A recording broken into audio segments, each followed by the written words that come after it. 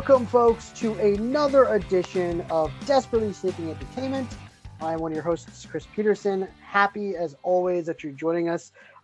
This podcast is, by the way, gaining steam. The numbers are through the roof, Ben, by the way. Woo! I just want to make sure I mention that. Ben Frawley, ladies and gentlemen, my co-host. Glad to have you with us, my friend. What's going on? What's up, Chris? What's up, people around the internet? It's good to hear that people are tuning in. Someone asked me, actually, I was talking to someone about the pod, and they're like, how do you guys generate, like, steam? And I was like, we got to talk about the weirdest, randomest shit. Didn't you tell me, like, one of the biggest pods that we have is, like, the Mr. Bungle pod that I just, I was like, just the more random stuff. Yep. My old podcast, the Live Nude Swearing podcast, I talked about Faster Pussycat Kill Kill on there. Mm-hmm. And then we got uploaded to the russmeyer.com, Russ Meyer's website, like russmeyerfanclub.com. And that thing, it still gets hits today. So you just got to talk about random, weird stuff that no one knows. Yep. And that's what we do, Chris. We talk about weird, random stuff. That's what we do. That's it. I love it. And folks, if this is the first time you're joining us, what Ben and I like to do is break down some interesting things that we've seen or heard or listened to in the world of entertainment over the past couple of weeks. And we bring it to the pod, but I have no idea what Ben's bringing to the table. And he's got no idea what's on my mind either. So everything you're hearing is unplanned, nothing written down. We're just going with it. And it's a genuine conversation. It's like you're hanging out with us for about an hour, which is the best time ever. Yeah. So Ben, kick it off this week, man. What do you got? All right, Chris, first of all, we got to talk about sports. Yeah. All right. So listen, I like to get hyped up for the beginning of the podcast, and usually I am, but I'm going to tell you, folks, I'm an actor. That was all an act. Me getting excited because there's been a hard edge about me for the past 2 days. Like this at work and at home, there's a little edge. Watch out for me, right? A little prickly, all right? And it's because these GD Red Sox couldn't win a game to save their life. We couldn't beat the Orioles. We couldn't sweep the Orioles. We couldn't. Chris, like we said, not even supposed to be here today. We are 1 hour away from the Red Sox and Yankees 1-game playoff. Chris, where are you at emotionally? Where I'm at? I'm right back. I feel like I'm a senior in college. It's 2003, 2004. And I am just filled with pent up anxiety, anger, joy. Like I'm in this mode of like, if I see someone like supporting the Yankees on Facebook, I just want to tell them off. I feel like I'm right back there again when this rivalry was at its peak. And I hate this feeling. It's like, yeah. And you and I, let's be honest, you and I have been spoiled when it comes to Red Sox. We really have. We lived through the pain of 2003 and Aaron freaking Boone's walk off. But since then, it's been just a joyous 4-ring, ridiculousness. But I'm in this weird mode where I hate feeling this way, but I love feeling this way, but I also hate it. I mean, it's a weird feeling, but it's one of those things where, and you mentioned where it's like, we're not even supposed to be here, and I look at it two ways. One, yes, we should have wrapped this thing up much earlier, and this shouldn't have even be a thing. And then at the same time, I say to myself, I going into this season, I had no expectations whatsoever. And this team has like completely blown my expectations out of the water. So also I'm kind of like, we maybe shouldn't even be here. So should I be happy? And if we lose tonight, hey, it's a step forward and then get amped for next year. I don't know. How are you feeling? Terrible. I'm feeling terrible. I really am. My dad's texting me, trying to get me excited, but Chris, I don't care. And our friend of the pod, Josh Towner, is texting me. I don't care if we have 20 runs up going into the 7th inning or even the 8th or the 9th. I don't care if it's 20-0 Red Sox. This bullpen is so suspect. So suspect. To put it in the words of the immortal Ben Affleck, you're suspect. I'm putting them on blast, this thing. They're so suspect. And Nathan Eovaldi's suspect. Last time he pitched the Yanks, he gave up 5 in the first or something. if we get through the first 3 and it's like we only give them 3, I'll be like, all right, we got a shot here, but I don't know. Like I read an article, and this was, I think it was USA Today, and they kind of went back and forth. Who has the advantage? They said the Red Sox have the defensive advantage, and the Yankees have the offensive advantage now. They have the pitching advantage. They definitely have the bullpen advantage. Like it was like, but they still favored the Red Sox at the end of the article, and I'm like, okay, like I don't know, is that a Vegas thing or something? I don't know, Chris. I think I'm with you in that camp that, Chris, when the season started, I didn't know who was going to be pitching for the team. I had no idea. Like they didn't even announce the starters. We were like cruising through spring training with like 3 guys pitching, and I was like, what is going on here? I don't know. Hopefully there's a master plan, and maybe they just kind of said, all right, well, we'll just take the second half as a rebuild but I just feel like they had the opportunity to get some people during the All-Star break, and they didn't. And I mean, if we make it out tonight, I'll be happy. I'll be happy if we make it out tonight. How about that? Yeah. That's my expectation. There you go. Yeah, if we do this game and we lose the first, I'll be like, you know what? We made the playoffs, dude. Like that's amazing. Like I can't believe with this team we made the playoffs, and I'll be really happy. Now, Chris, let's talk about these Yankees fans, okay? Oh God, do we have to? Yeah, we do. Because I think on the podcast I went off a little, when like they were trailing us by 3, and so here's the deal with fanship, okay? Chris, I've known you for a long time. You know our friend Josh for a long time. We're all Red Sox fans. My dad, you know us, right? Mm-hmm. Even people that are Yankees fans know we're Red Sox fans. There's no question about it. I feel like these people come out of the woodwork. Now, a couple podcasts ago, I was like, when there were 2 games back, these people started wearing all these Yankees hats. All of a sudden, there's these Aaron Judge shirts. The guy was batting like 186 all season. All of a sudden, he's heating up. I get it. Go get a shirt. It's fine. But then I feel like these people that don't know anything about baseball, they're probably watching tonight. It's good for the sport. It's great. But I think they go like, hey, Google, can you tell me the top 10 things to say to a Red Sox fan to piss them off? And then they just listen to what she said. Chris, there's people coming up to me today, and they were saying the Bucky Dent name. They were saying all this awful shit to me, and I was like, you don't know what that is. You shut up. Shut your mouth. Like, and they like, who Aaron Boone is? They're like, yeah, he's the manager of the Red Sox. Like, that's right. You don't know anything. You shut your mouth. You know what I mean? Like, Chris, do you face that on a daily basis? Not on a daily basis, thankfully. I mean, a lot of the fans, Yankee fans that I know are of an older generation that truly do understand and know everything and whatnot. But I think it's because I've probably experienced young, stupid fans, and I've tried to push them aside. I mean, I love it when every now and then I brag about, the 4 rings that I've experienced in the past, almost 20 years. Right. And I still get hit with well, it's not 27 or however many rings the Yankees have. I'm like, yeah, did you really enjoy the 1917, 1923 run that you guys had? Well, that was a good one, right? Give me a break. No one, yes, is it, my grandfather, yeah, he could brag about being a Yankees fan when he was, growing up in the 40s, 50s, and 60s, whatever. There is nothing that a 20-year-old, like a 2021, 21-year-old Yankee fan really has to brag about. You got 1 title in 20 years, which you could say was a weak title because you were playing weak teams all the way through, whatever. And yet you've had the number 1 payroll in the sport pretty much for the entire time, and you couldn't put together a World Series winning team.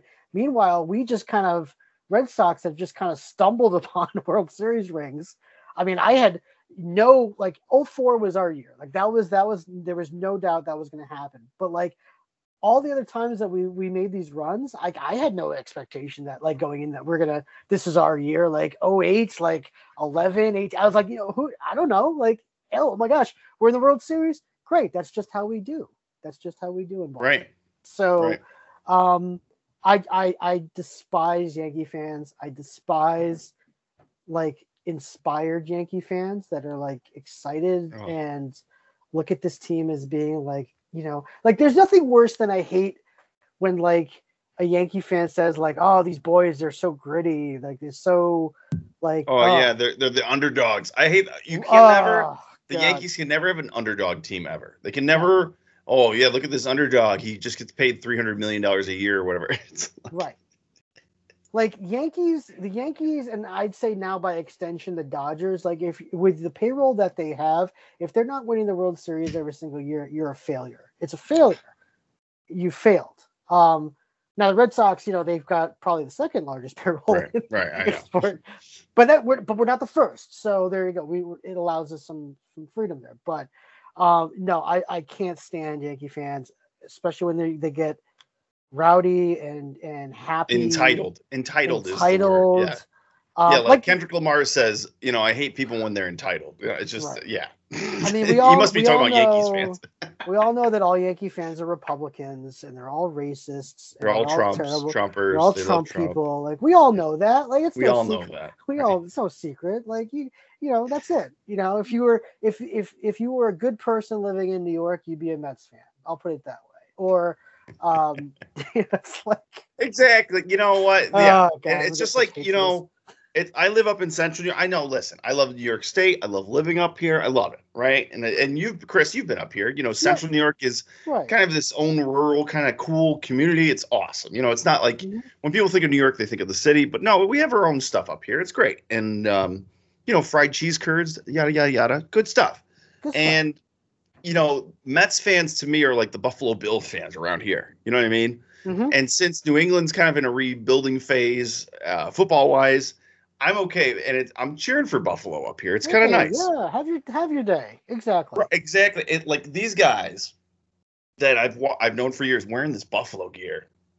God bless them. You know what I mean? They haven't won anything, in anything ever. You know what I mean? And we all watch those awful Cowboys games. I couldn't imagine living up here in this state and watching like Aikman just own you. Like that'd be devastation. The wide right, the whole thing. And so Mets and Buffalo Bills fans, I'm with it. If you say anything but Yankees, if it's like, oh, I'm from Seattle, I love the Mariners. Like, oh, that's cool, man. Like, or I'm from Canada, I love the Jays. Yeah. Whatevs, you know what I mean? Even in the same division. Cool. I don't care. But man, these Yankees. Also, let me just say this too. For anybody who lives, I would say above Poughkeepsie, why are you a Yankees fan? They don't care about you. Mm-mm. They don't like you. Last time I checked, they don't do a parade in the streets of Albany or Syracuse or Rochester. They could care less. So what are you a Yankees fan for? You should be a Blue Jays a Pittsburgh fan. Or Pittsburgh Pirates or Phillies? Yeah, Phillies right there. Yeah. Yeah. I mean, I'll take Cleveland at this point. Cleveland is right. I've driven to Cleveland from here. You've driven to Cleveland. Look, there's no. Or Cincinnati Reds. Yeah. Cincinnati. Thank you. It's ridiculous. Yeah, there you go. Now, if you're a Red Sox fan living in upstate New York, that's fine. By the way. All right, yeah, that's fine. Well, no, Chris, wait, what's the cutoff? You know how we had that baseball talk earlier in the season, and my neighbor went nuts because he's a Rangers fan. So what's the cutoff? You know how you were talking about the Midwest garbage teams? What's the cutoff there? So is it Cincinnati Reds and over, or are they on the cusp? I'd say they're on the cusp. Like Royals maybe. Like that's, yeah. Yeah. All right, yeah. Rangers, cusp, and then it's just garbage, and then like LA or something. LA, how far do we go? Like we're on the edge. Like does like Muscle Beach have a team or Venice? Like how far are we going? LA. The Baja Desert, like Sandman or something like that. I don't know. Not Vegas, a bad team. Does Vegas have a baseball team yet? I don't know. You got to move one of those garbage teams out there, just like Arizona. They did the Raiders. Look at the Raiders. It's fun to watch. The Vegas is right there. Vegas, the great stadium. Vegas is a sports town. It's a sports town now. They go nuts for their. It's a sports town. Hockey team. You know what I mean? It's freaking awesome. Yeah. All right. Anyway, Chris, good luck, sir. You know what I mean? I feel good because I didn't talk shit to Yankees fans today, so I'm a firm believer in the jinx. I'm looking right up on my phone as we were talking. We are the underdogs tonight as far as Vegas odds, but not by much. So here we go. Here we go. Let's do it. Well, speaking of Buffalo, Yes. because you brought it up, Yes. and I was actually going to talk about Buffalo this week. No joke. So I'm back on the road traveling for my work, and I got to spend 2 straight weeks in Buffalo, New York, a place that never been there before. And was up there and had a great time. It was great, and I was there during the home opener for the Bills, and they were playing the Steelers, so there were a ton of Steeler fans throughout the city as well. Yeah. And you know what? It looked like everybody got along. Like I was in a pretty big hotel, and I was expecting after the game, especially since the Bills lost, that it was going to be like a rowdy scene. No, it was fun. Everybody was kind of cordial with one another. So that was cool. But the thing I want to talk about is I go up to Buffalo, and I asked before I went up there, I said, okay, we all know Buffalo wings are named after Buffalo, New York. Of course. So I said, where do I need to go to experience the Buffalo wing? Like I'm in the town that it's named after. There's got to be a signature place. Everybody and their mother told me you got to go to Anchor Bar. That's the place that you got to go.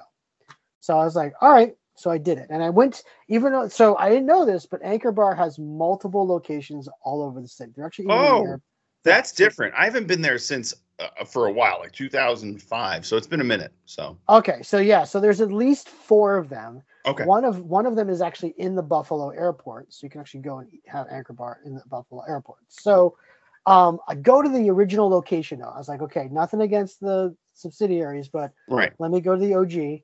Did that. I looked at the waitress. I said, give me give me the signature thing. Like, I don't want the sauce to be, don't give me it too hot, too mild. Like, give me what is the signature concoction. And she gave me it, and I started eating to it. And I gotta be honest with you, it was okay. It was all right. Yeah. I've had better wings. I've had better wings at places that have no business having better wings than the place that's known for being the wings. Let's get into it, Chris. Okay, let's get into this discussion. Okay. So Ben, Chris, go ahead. Did you have wings when we took you to the Backroads Tavern up here? I did. Those are the kind of places where you want wings. Now, I want to hear your theory. So Backroads, it's in Wampsville, New York, right? So, and their food, and let me just plug, I love the Backroads. And when you look at the Backroads, it shouldn't be that good inside. You go in there, it shouldn't be that good inside. And that food is spectacular. Did we get the nachos too? We got the nachos. We got everything. Yeah, it was great. Amazing food, dude. And it's like the smallest, littlest place. Now, what's your theory on why kind of like hole-in-the-wall divey bars have the best wings? What's the theory you got going on? I think it's number one. I think it's the size of your menu. I think a place, because the problem with Anchor Bar is their menu is gigantic, by the way. It's like, yeah, they do wings, but they also do a ton of other stuff as well. It's not as expansive as Cheesecake Factory, but like they're doing like pulled pork sandwiches. They're doing all these other, I'm like, okay, like I'm just like, wow, like if why don't you just do have 5 dishes? You got 5 choices, all of them are done spectacularly well and things like that. So I think the menu's too big, so they're spreading themselves thin. Secondly, I think the problem is that because they tout themselves as being this amazing place, which by the way, the second you walk into a restaurant and you see a merchandise table, like them selling merch, you're like, okay, I'm in for something here, because I think they're, with the hype and them crediting themselves, they put their this level of expectation of what these wings are going to be like. And for me, the problem really wasn't even the way that the wings were cooked, because they were crispy, like they were fine. It was the sauce. It was like, really, was it just your traditional Tabasco and butter? Traditional buffalo wing sauce, Tabasco, butter. I mean, whatever it was, I said, give me the signature, right? Not 1 decibel level above, like mediums, where traditionally medium. Yeah, exactly. And it was okay. I mean, I've had better wings at TGF Fridays, I feel, Yeah. Oh, wow. That's a slam, Chris. Like I've had better wings. I mean, don't get me wrong, Hooters is known for their wings, so they have a rightful Oh, claim. So and that's a different type of wing. We're going to get into it because that's the that's a different, breading right. on those Yeah, is almost but it's almost a fried chicken wing and then with the sauce on. You know what I mean? You're right. But like, here's a good example. Buffalo Wild Wings has, I thought, better wings than Anchor Bar. Like I could go to a Buffalo Wild Wings in Orlando, Florida, and have better wings there Right. than I did in Buffalo, New York, which is just weird to say out loud. Well, It's like, is it because we are now in 2021? I mean, the original buffalo wing didn't happen until like the 70s, 80s or something like that. right? Is it because we're jaded now? I know in your area in Connecticut, I mean, there's some fabulous wing places. But here's, I'm so glad you asked this, because the problem that I have though is if we cross over to other food groups. So let's say pizza. I have never had a better slice of pizza than at Pepe's in New Haven, Connecticut, which is considered by and large the best pizza in the country. And I've gone all over the country and I've had the New York style type of pizza in, LA, in Detroit, Chicago, even Chicago. Chris, Central New York, we got some nice pizza up here. I mean, I'm sure you do. And I've had Pepe's and I know it's different. And it's all about a preference, but and I've had the worst pizza of all time too, but now, and I hate to slam, I think on the podcast I slammed Ohio, but let's bring it on back to Pennsylvania. Pennsylvania has the worst pizza. Oh yeah. Of all time. You're right. It is white bread with ketchup on it. It is the worst thing ever. I've had better, like what are they? Mrs. T's instant pizzas that you put in the toaster oven. Oh God. That shit is better than any. Pennsylvania has the worst pizza pie of all freaking of the universe. I swear I can go to like Taiwan and be like, you guys know American? I'm American. Do you have pizza? And they would make me something that tastes pretty comparable. Freaking Pennsylvania. One time we were out and about all day watching March Madness and we're so hungry, starving. We finally get to this place was a pizza place. And it had a bar, so we were watching the games. So it's not like I went to a restaurant and ordered pizza. This is a pizza joint. Mm-hmm. This pizza came to our thing, and you could tell it tasted like those pre-made Walmart things that are just filled with sodium. But even those are better than this because there was nothing on this pizza. It was barely had cheese on it, barely had sauce on it, and it was like that spongy. It was like a sponge. And I took one bite, I put it down, and I go, I'm all set. And it was just like terrible, dude. No, I'm with you. So what do you say? So what do you say? Your review is bad. So what's the peak? What's your wing pinnacle? Oh my gosh. Apex Mountain for wings. There it is. Oh my God. This is it. So anytime I'm in Westchester, New York, I order from this place, and Ben, this is how good this place is with its wings. I don't even know I can't even remember the name of the place, but I know like when I'm in Westchester and I go on like Grubhub or Postmates or something like that, I just see their logo, like a reflex. Like I could have had wings the day before. Like the bat signal. It's like the bat signal, but it's giant chicken wing. it's definitely someplace that's like something tavern. I can't remember what it is. Yeah. But like if I see their logo on my Grubhub or Postmates or whatever, I click it once, I scroll down, jumbo wings. I get an order of 30 because I just know that I'm gonna just plow through these things. And they come, and my God, first of all, you've got a good wing when like you got to hold it with like two hands. That's number one. Like when you got a good size wing, and it takes two hands to hold on to this thing. And when you Ben, is this heaven for you? When you bite into a chicken wing, and there's so much meat on this wing that you have to you didn't even get like a quarter of meat in your mouth. Like that's how much meat. Is on this before you even get to the bone, dude. Before you get into the bone. And what this place does right, and I don't think they even know that they're doing it the right way, is that they must do something with the cooking of this wings where the sauce isn't just coating the wing, it's like embedded within the meat. So they got to be doing something because the flavor is out of control. It's out of control. So that's the absolute pinnacle for me. Is this place? And next pod I will try to find the name of it for any folks who live in the Westchester area. But it's right in like that Terrytown area. But it's okay. It's just I know where you are. Like I know where you are. Yeah. So like if this was like the movie Amadeus, and Salieri's describing Mozart's symphony. That's how I want to describe these wings, where I'm talking about how beautiful it is. So that's the high point. Honestly, Buffalo Wild Wings, they make a hell of a wing. So like anytime you go to Buffalo Wild Wings, if you're craving, they'll feed the craving. You know what I mean? Yeah. And then this is a flashback going back to college. I mean, Elbow Room upstate New York. Great chicken wings. Come on now, great chicken wings. I still remember those wings. Professor Schwartz. Great chicken wings. Great chicken wings. All right. Elbow. Hey, you ever go to that Elbow Room? You got an Elbow Room? Yeah, they got great chicken wings. Me and Charlie get a pitcher of beer and get some chicken wings. They're great. Charlie. So Chris, for me, we take our chicken wings very seriously up here. We really do. Mm-hmm. And this is coming from Connecticut boy here. And Connecticut, by the way, recently, probably like past 10, 15 years, has really stepped up the wing game. Chris, you ever been to J. Timothy's? Oh my God! You just had to bring up J. Timothy's in Plainville.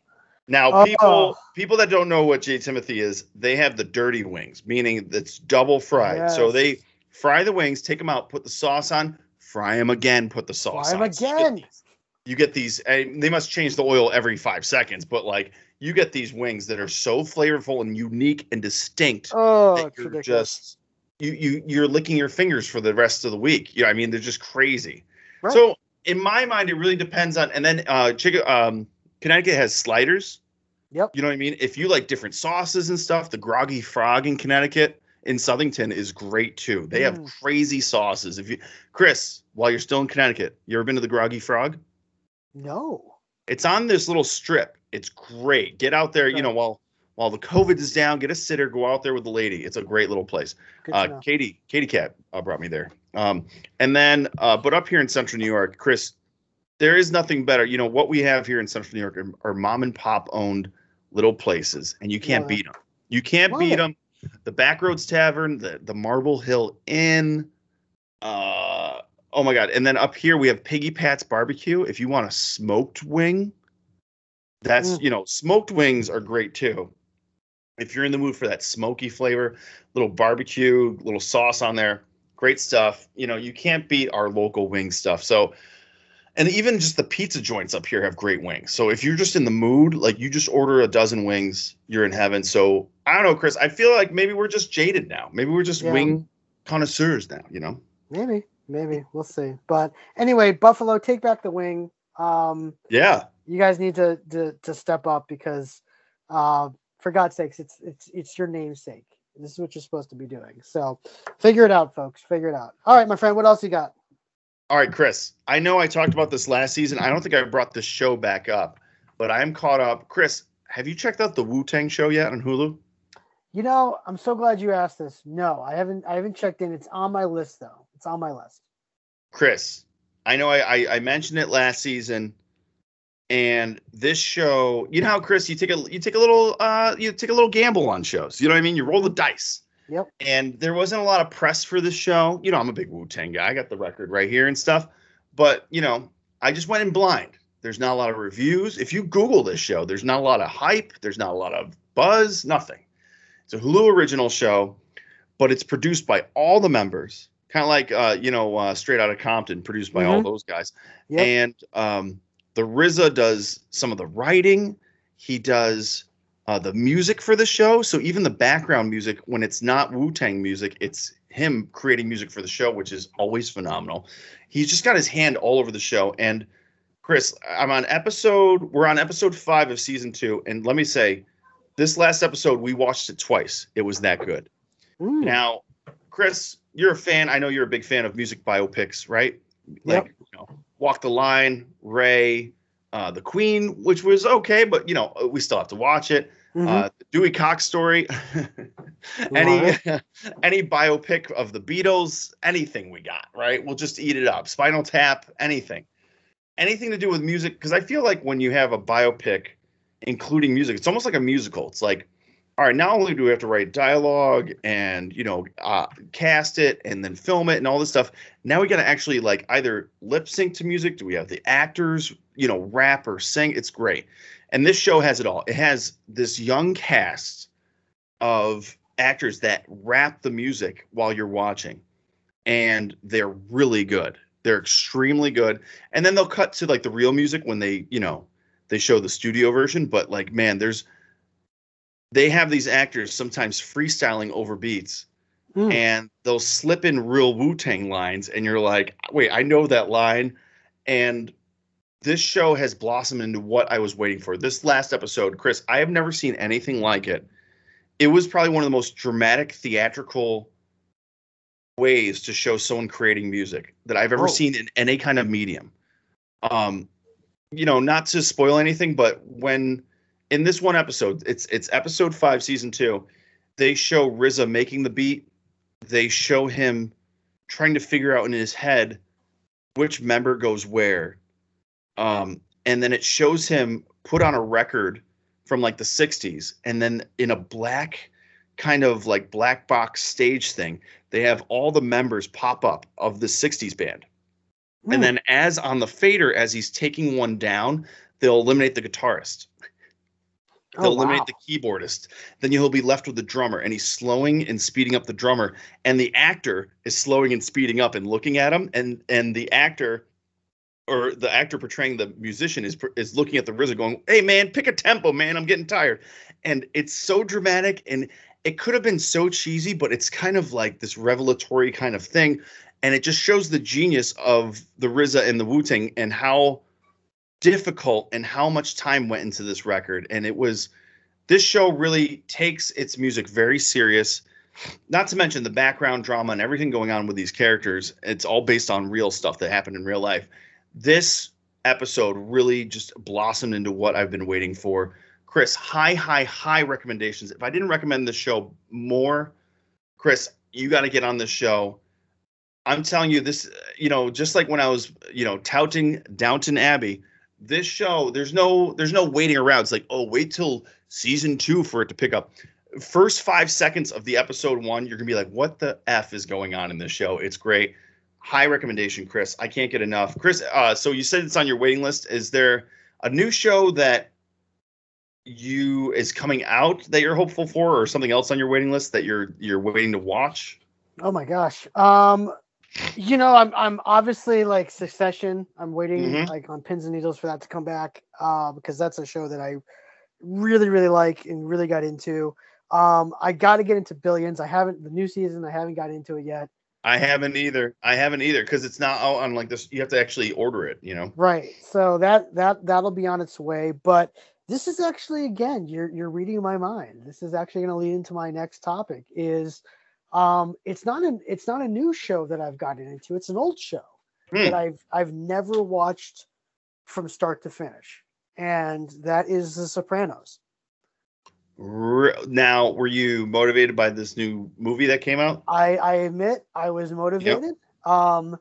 And it's a prequel series, so it's not like you need to know everything about the show to watch the prequel and appreciate it for what it is. But I said to myself, I've seen before this rewatch, I probably have seen 30% of the show. Like I definitely watched the entire first season, and then after that, I was like sporadic here and there. So I was like, and now I've got HBO Max. The whole thing's on there, and so I've started it and I'm watching it. I'm now back. I'm actually in season 3 right now, and Ben, I am loving every second of this rewatch experience. I've already seen the pre. By the way, if you haven't seen Many Saints of Newark yet, it's fantastic. I've already seen that. Oh, movie. Really? Oh, really? Gosh.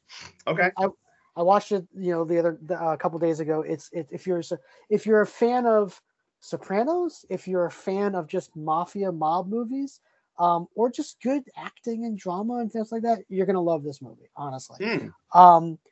And it again, if you're someone that's never seen a lick of The Sopranos, have no idea what that show is about, you can watch Many Saints and you're fine. Like it's a prequel, so it's like, you know, nothing's pre-established. So I had a great time. But anyway, so I'm rewatching Sopranos, and I'm just like, you know, I cannot believe how good it is. Number one, and it's like, really, you know, this is a 20-year-old series. Like it's right. You know, and you know, as I'm watching this, you can see like how this was the show that kind of sparked everything that came after it. And it definitely did. It definitely did. Like, you're watching it and you're like, okay, I see Billions in this. I see The Wire in this. I see even something like The West Wing, which was its contemporary. I can see stuff like that in there. It's you know, you're watching a cast doing at the peak of their powers, doing everything, reading dialogue that's just ridiculous. You know, a lot of it's Shakespearean. So you're watching this thing, you can definitely see hints of Macbeth and Richard III and all this stuff. Macbeth. Yeah. Definitely. Oh, and it's like the cast is brilliant. And then there's like little master strokes of casting that this show does that it's like, holy shit, like that was perfect. Like, you know, Steven Van Zandt playing Silvio. Like, so amazing. If you look at his IMDb, he did nothing before The Sopranos. No. Like, I don't know whose idea this was, but like they deserve an award for casting because he is brilliant. Like even little things like Peter Bogdanovich playing Lorraine Bracco's therapist in the show. Like, I never looked at Peter Bogdanovich as an actor, and I was like, he's perfect for that role because he's so dry. He really is too. Yeah, he's perfect therapist. Yeah, perfect. And now I'm in season 3, and Joey Pants is in it, and I'm losing. Oh, I forgot about him. I forgot about him and how great he is on that show. He is so good. And there are scenes. So it's just like you and I are actors, and we get amped when we're watching good actors act in incredible scene work with each other. And this is just all of that. There's a scene in season 3 with Joey Pants and James Gandolfini, and they're just staring at each other. And it's the most uncomfortable minute of a scene I've ever experienced. And it's just because of these two guys. And it makes you, it's one of those things where as you're watching it, you're like, you appreciate what James Gandolfini brought to this character. And at the same time, you're heartbroken that we didn't get more from him after the, you know, obviously because he sadly passed. And as a producer too, he produced The Night Of too, and that was his final kind of master stroke as a producer. It's one of the best shows of the past like couple of years. It's like, wow. But it goes back to, you know, what you and I have discussed many times is like, you know, I'm sick and tired of when, especially for these streaming shows and these dramas and stuff like that, you don't need to get these big A-list stars to do this. Get good character actors like a James Gandolfini, like a Richard Jenkins, like a Michael K. Williams, J.K. Simmons. Yep. Put them in this stuff, and they will go to town on this dialogue. And like Edie Falco, who had heard of her before Sopranos? No one. She's perfect in this. Like, she's perfect. And then, and even when they got names for the show, Buscemi comes on as Gandolfini's brother and stuff, and it's just phenomenal. And so, like, it's a show where if someone asks me, what is the greatest, like, top 5, you know, hour-long dramas of all time since the, you know, cable began or whatnot, like Sopranos, West Wing, The Wire, in that order, period. Yeah. That's it. That's the list. And then, like, but like, you know, you get into shows like Breaking Bad and other things. It's like you see so much of Breaking Bad in The Sopranos. It's like it started everything. And, you know, the funny thing too is, like, when it comes to like hard topics like drugs and violence against women and nudity and all these different things, it's like you watch a show like this and you realize how desensitized we are towards it now, because with every show that's come since The Sopranos has had those topics and elements in it. But I can only imagine what it was like, you know, watching this show live in 2000 and seeing that much, you know, violence and nudity and all this other stuff. It was shocking. It was shocking. I remember people being shocked at work when I was working. and I had HBO bootleg for some reason in the apartment complex. It was awesome. And so I got into it, and I remember people were shocked. Like Crazy. people would come into work on like Wednesday staff meeting, and we would discuss it, and it would be like people would be like, I could not believe what Tony did to his sister or something, you know what I mean? Something like that. And just, but even not even like the actual violence and killing, it would be like when he was yelling at his sister, even just yelling at violently at a woman was shocking at the time. It was something that we just didn't see. Like before this, you gotta realize like there really wasn't hour-long dramas. There was NYPD Blue. Yep. But that was a cop procedural. There was good guys, bad guys. You know, the cops could be a little bad here and there, but it was like, you know what? They're still good. They're still after the bad guys. And or Homicide: Life on the Streets, great show. But I think its downfall, and the reason why we don't talk about it more, is it was kind of, you know, it's padded because it's on NBC. It came out on NBC, so it would lead you to some places that were wild, and then all of a sudden it'd be like, oh, you know, they couldn't take it past that limit. You know what I mean? It wasn't like an Oz or Sopranos. Right. Exactly. So, folks, get on The Sopranos if you can. If you've got HBO Max, it is a ride.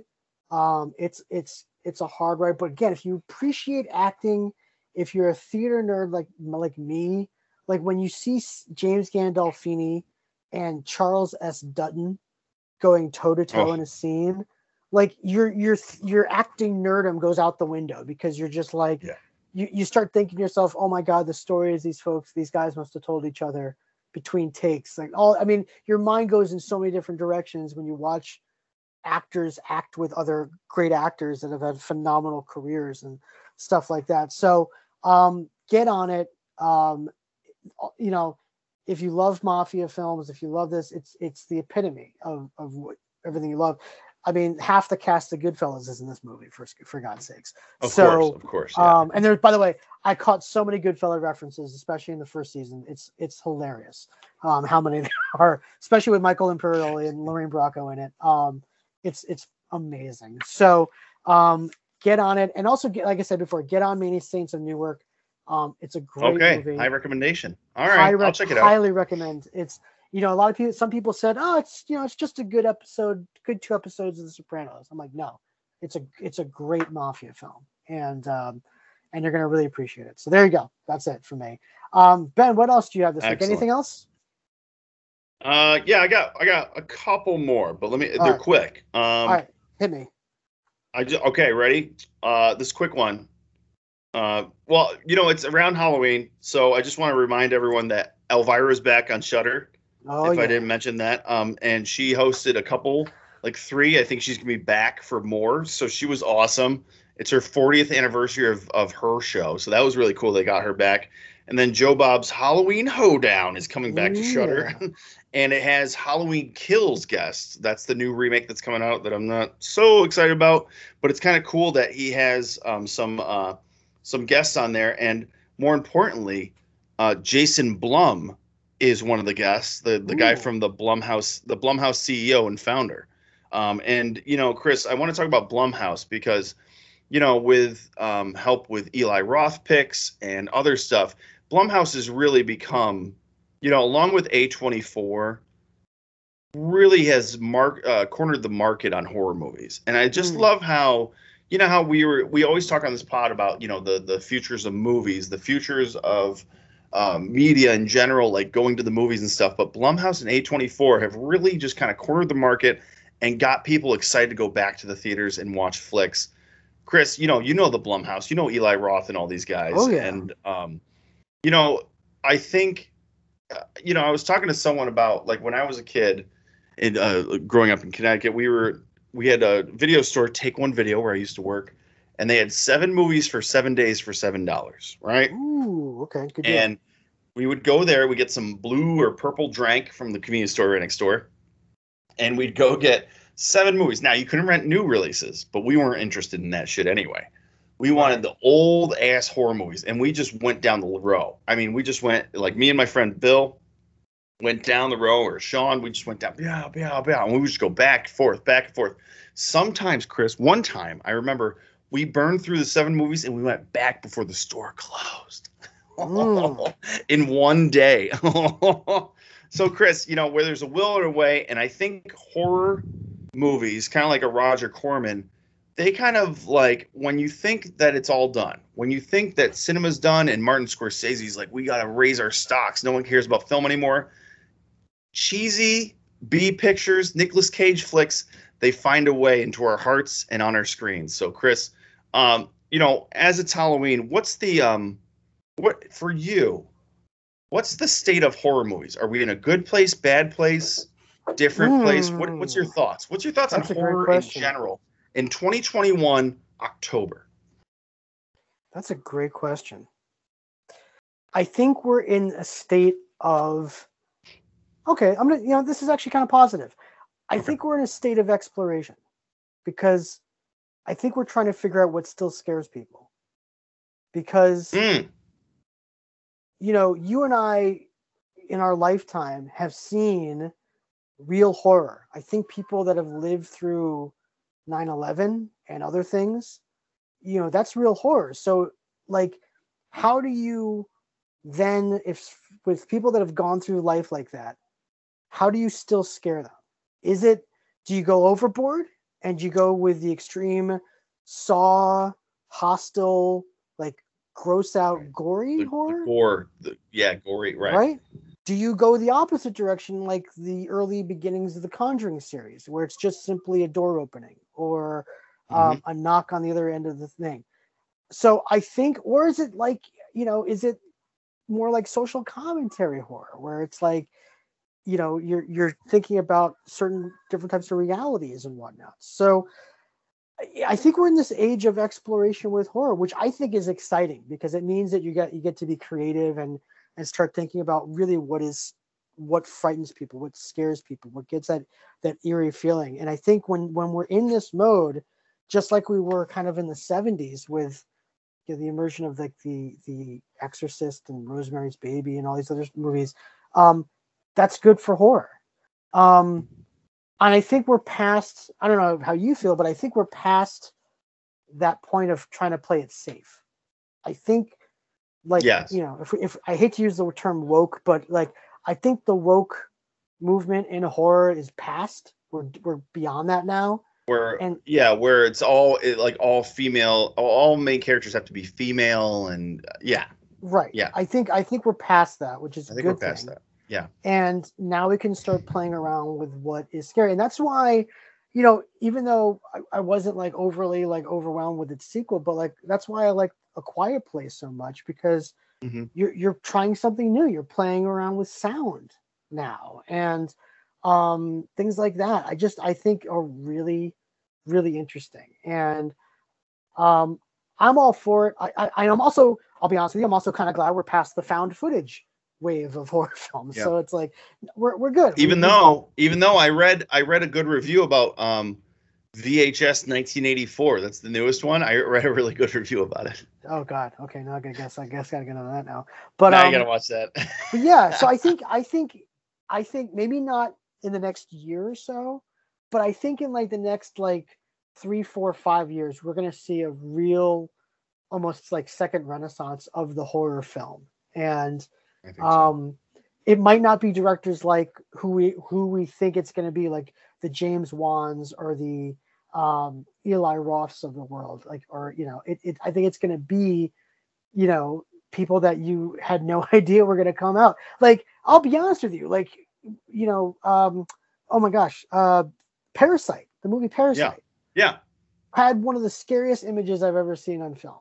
Like that scene where the kid's eating a cake and he sees the guy emerging from the basement. Yeah. That one shot scared the bejesus out of me. So like, and we're talking one shot. So like, like that, I think, again, like I love directors that are playing with horror now. It's a cool sandbox to play in. And like I said, go crazy with it because I think we're going to be in a great age. What do you think? No, I totally agree, Chris. And you bring up Parasite, and that's why I love horror movies in general because, you know, yes, I was a giant horror head when I was a kid, and it was more about, you know, the shock, like what's the craziest shocking movie. But when you go down that road, you go into other countries. You start watching movies that aren't in your language. You start watching wild, crazy French movies like Man Bites Dog, or you watch, you know, Italian horror movies. You watch kind of, you know, you watch all the Takeshi Miike movies. You know what I mean? Like I showed Katie The Audition. I don't think she's forgiven me yet. You ever seen The Audition, Chris? Oh my gosh, have I seen The Audition? When I said, when I told her, I was like, "Can you dress like that chick for Halloween?" She was like, "Absolutely not." Remember, she has like the meat gown on and the syringes. Oh. It's terrible. Anyway, but like that's why I love horror movies, because it broadens your horizons for film in general, right? You travel to different countries, and like you said, James Wan, I don't know him before Saw, right? And then even after Saw, he had to come out with The Conjuring and, you know, Insidious, like, and then it's like, oh shit, this guy knows what he's doing. And like, it's a great entry into, and a lot of directors got their entry into it. I mean, Francis Ford Coppola's Dementia 13 is actually being remastered this October. I want to see that. I don't know how to get to it or whatever. I think it's coming out on Blu-ray. But that's a great old creepy horror movie. It has great actors in it. Like, you know, the dude in Clockwork Orange that his wife gets raped and stuff, and then he has his revenge on Alex. That actor's in it, and he's just this great British actor who has this voice and he's very pompous voice, and it's just like this creepy horror movie.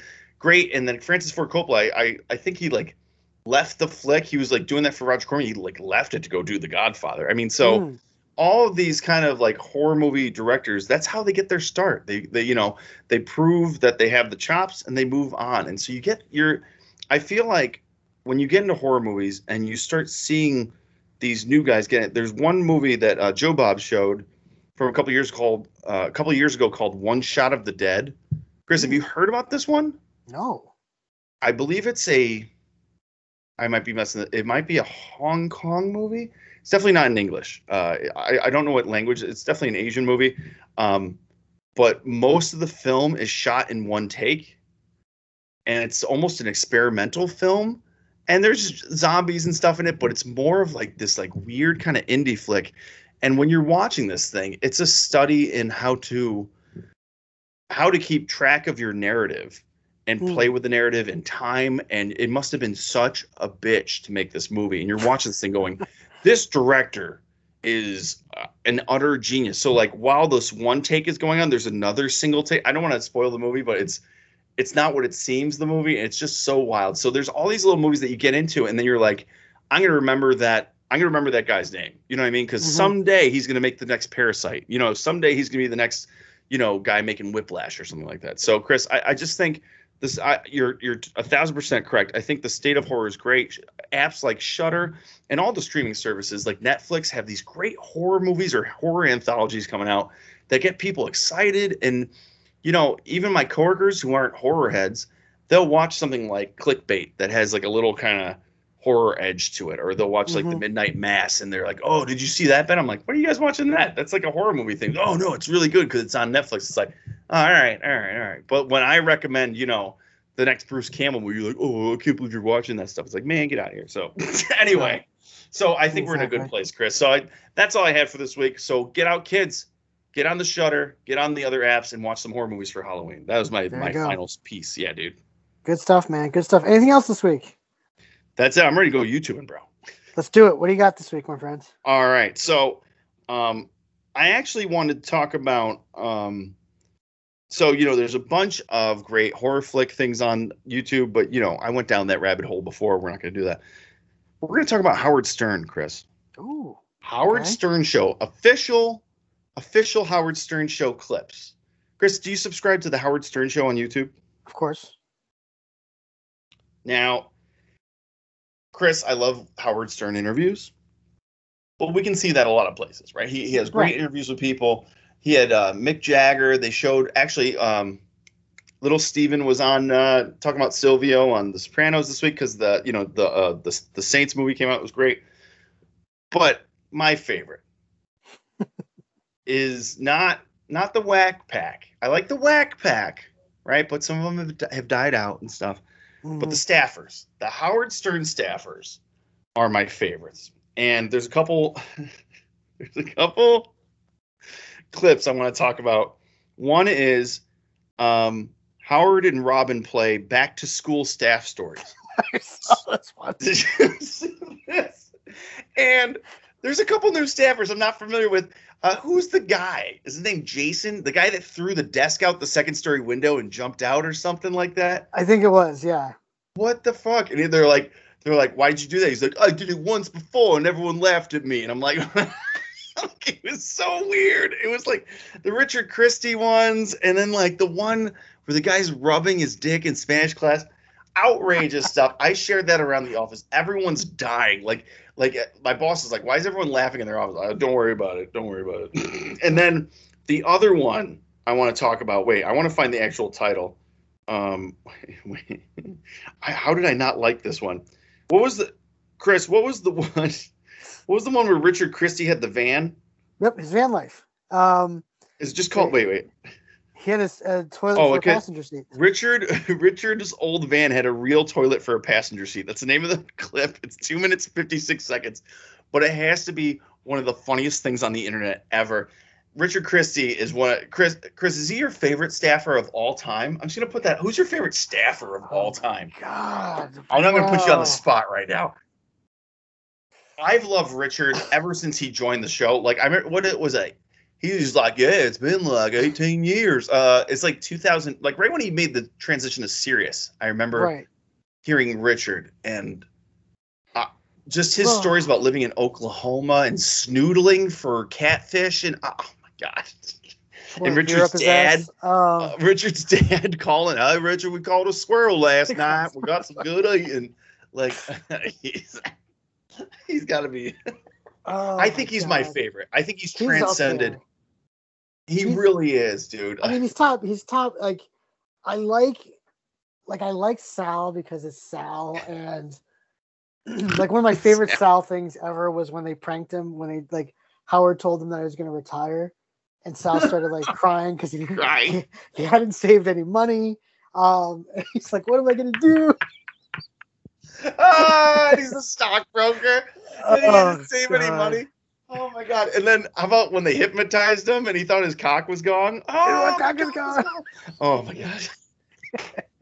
So he's up there. I mean, even though that he's he's not on the show anymore. Scott, he was another one. Scott. Yeah. Scott. Who ended up suing Howard Stern. I don't know if you saw that, but he tried to sue him afterwards, and I was like, oh yeah. How about JD Armstrong? I like JD Armstrong. I like JD. And now Mehmet. JD was great. Mehmet's getting married. Like, I like Mehmet. He's a good dude. But like, this is like the past 10 years, I think he's had the best staff of his entire run. Like, I think so too. I think the staff replaced the Whack Packers. I think they really did. Oh, totally. Yeah. Who's your favorite Whack Packer? Gary the Slow Adult is really good. Just saying those words make me laugh. I love him. Wendy's great. Great. I love Marianne. Marianne's great. But man, Eric? High pitch Eric? Oh man. I'm gonna have to go, I'm gonna go. I might have to go newer school. Okay. I might have to go Tan Mom or Underdog Lady. Underdog Lady. I don't even understand what is Underdog Lady.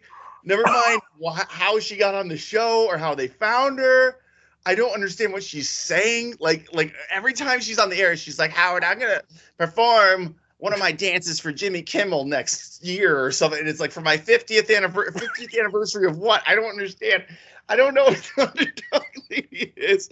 I think it has to be Tan Mom or Underdog Lady. And I know that's newer school. I mean, I could go Hank. Right. I could go High Pitch Eric or Ass Napkin Ed. I remember one time one of my favorite episodes. They had Ask Napkin Ed on, and then they had Pete Best from the Beatles. I don't know why they were both on the air at the same time. Like, I don't understand why Pete Best agreed to be on the show. I mean, it's not like Pete Best is doing a lot, but I mean, Right. the original drummer for the Beatles is on there with Ask Napkin Ed. Oh my God. And you have that Liverpool accent, and he's like, "Oh, that's napkin. Why did you use a napkin on your ass?" And it's like, I don't know, man. God. Underdog Lady. I would listen to an Underdog Lady podcast if she had one every week. Oh, hello, Howard. Yeah. If that was her podcast, it would be amazing. I would just listen to the whole And I don't know, like, I've seen clips of her, but I've never really seen a lot. And I just like her voice. And like when she's amazing. They play like audio of her like walking through a parade. Is she from Rhode Island or something? Maybe it's like a New England thing. Maybe I'm a New Englander and I just support New Englanders. Oh, I love it. Good stuff. Anyway, Chris, you got any YouTube in this week? You got anything? Just got one. So every now and then Vanity Fair does these great videos where they like ask like an expert to like watch movies and say like how accurate this is. They got a brand new one that came out a couple days ago where it's a casino cheating expert reviews card counting and casino scams from movies. So he's watching like Ocean's 11 and Casino and all these movies.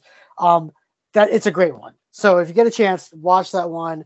Watch all of them because they're fantastic. But like this one especially is awesome. So yeah, just gonna leave it at that on that end. So that's right up my alley. Oh, I see it. Wait. Oh, 5 days ago? Yeah, we're gonna watch that, dude. You're gonna watch that. It's 23 minutes, but it's worth it. So all right. I'm watching that. Well, that's gonna do it for us. The Red Sox game's about to start, so we gotta get off this thing and start the anxiety of watching Chris, a 9 I know. baseball Good luck, game. sir. I mean, I wouldn't have spent this last hour with any person on this earth. All right. So I think we should do this for every major sporting event. We definitely should. All right, folks. We'll see you right here next week on Desperately Seeking Entertainment.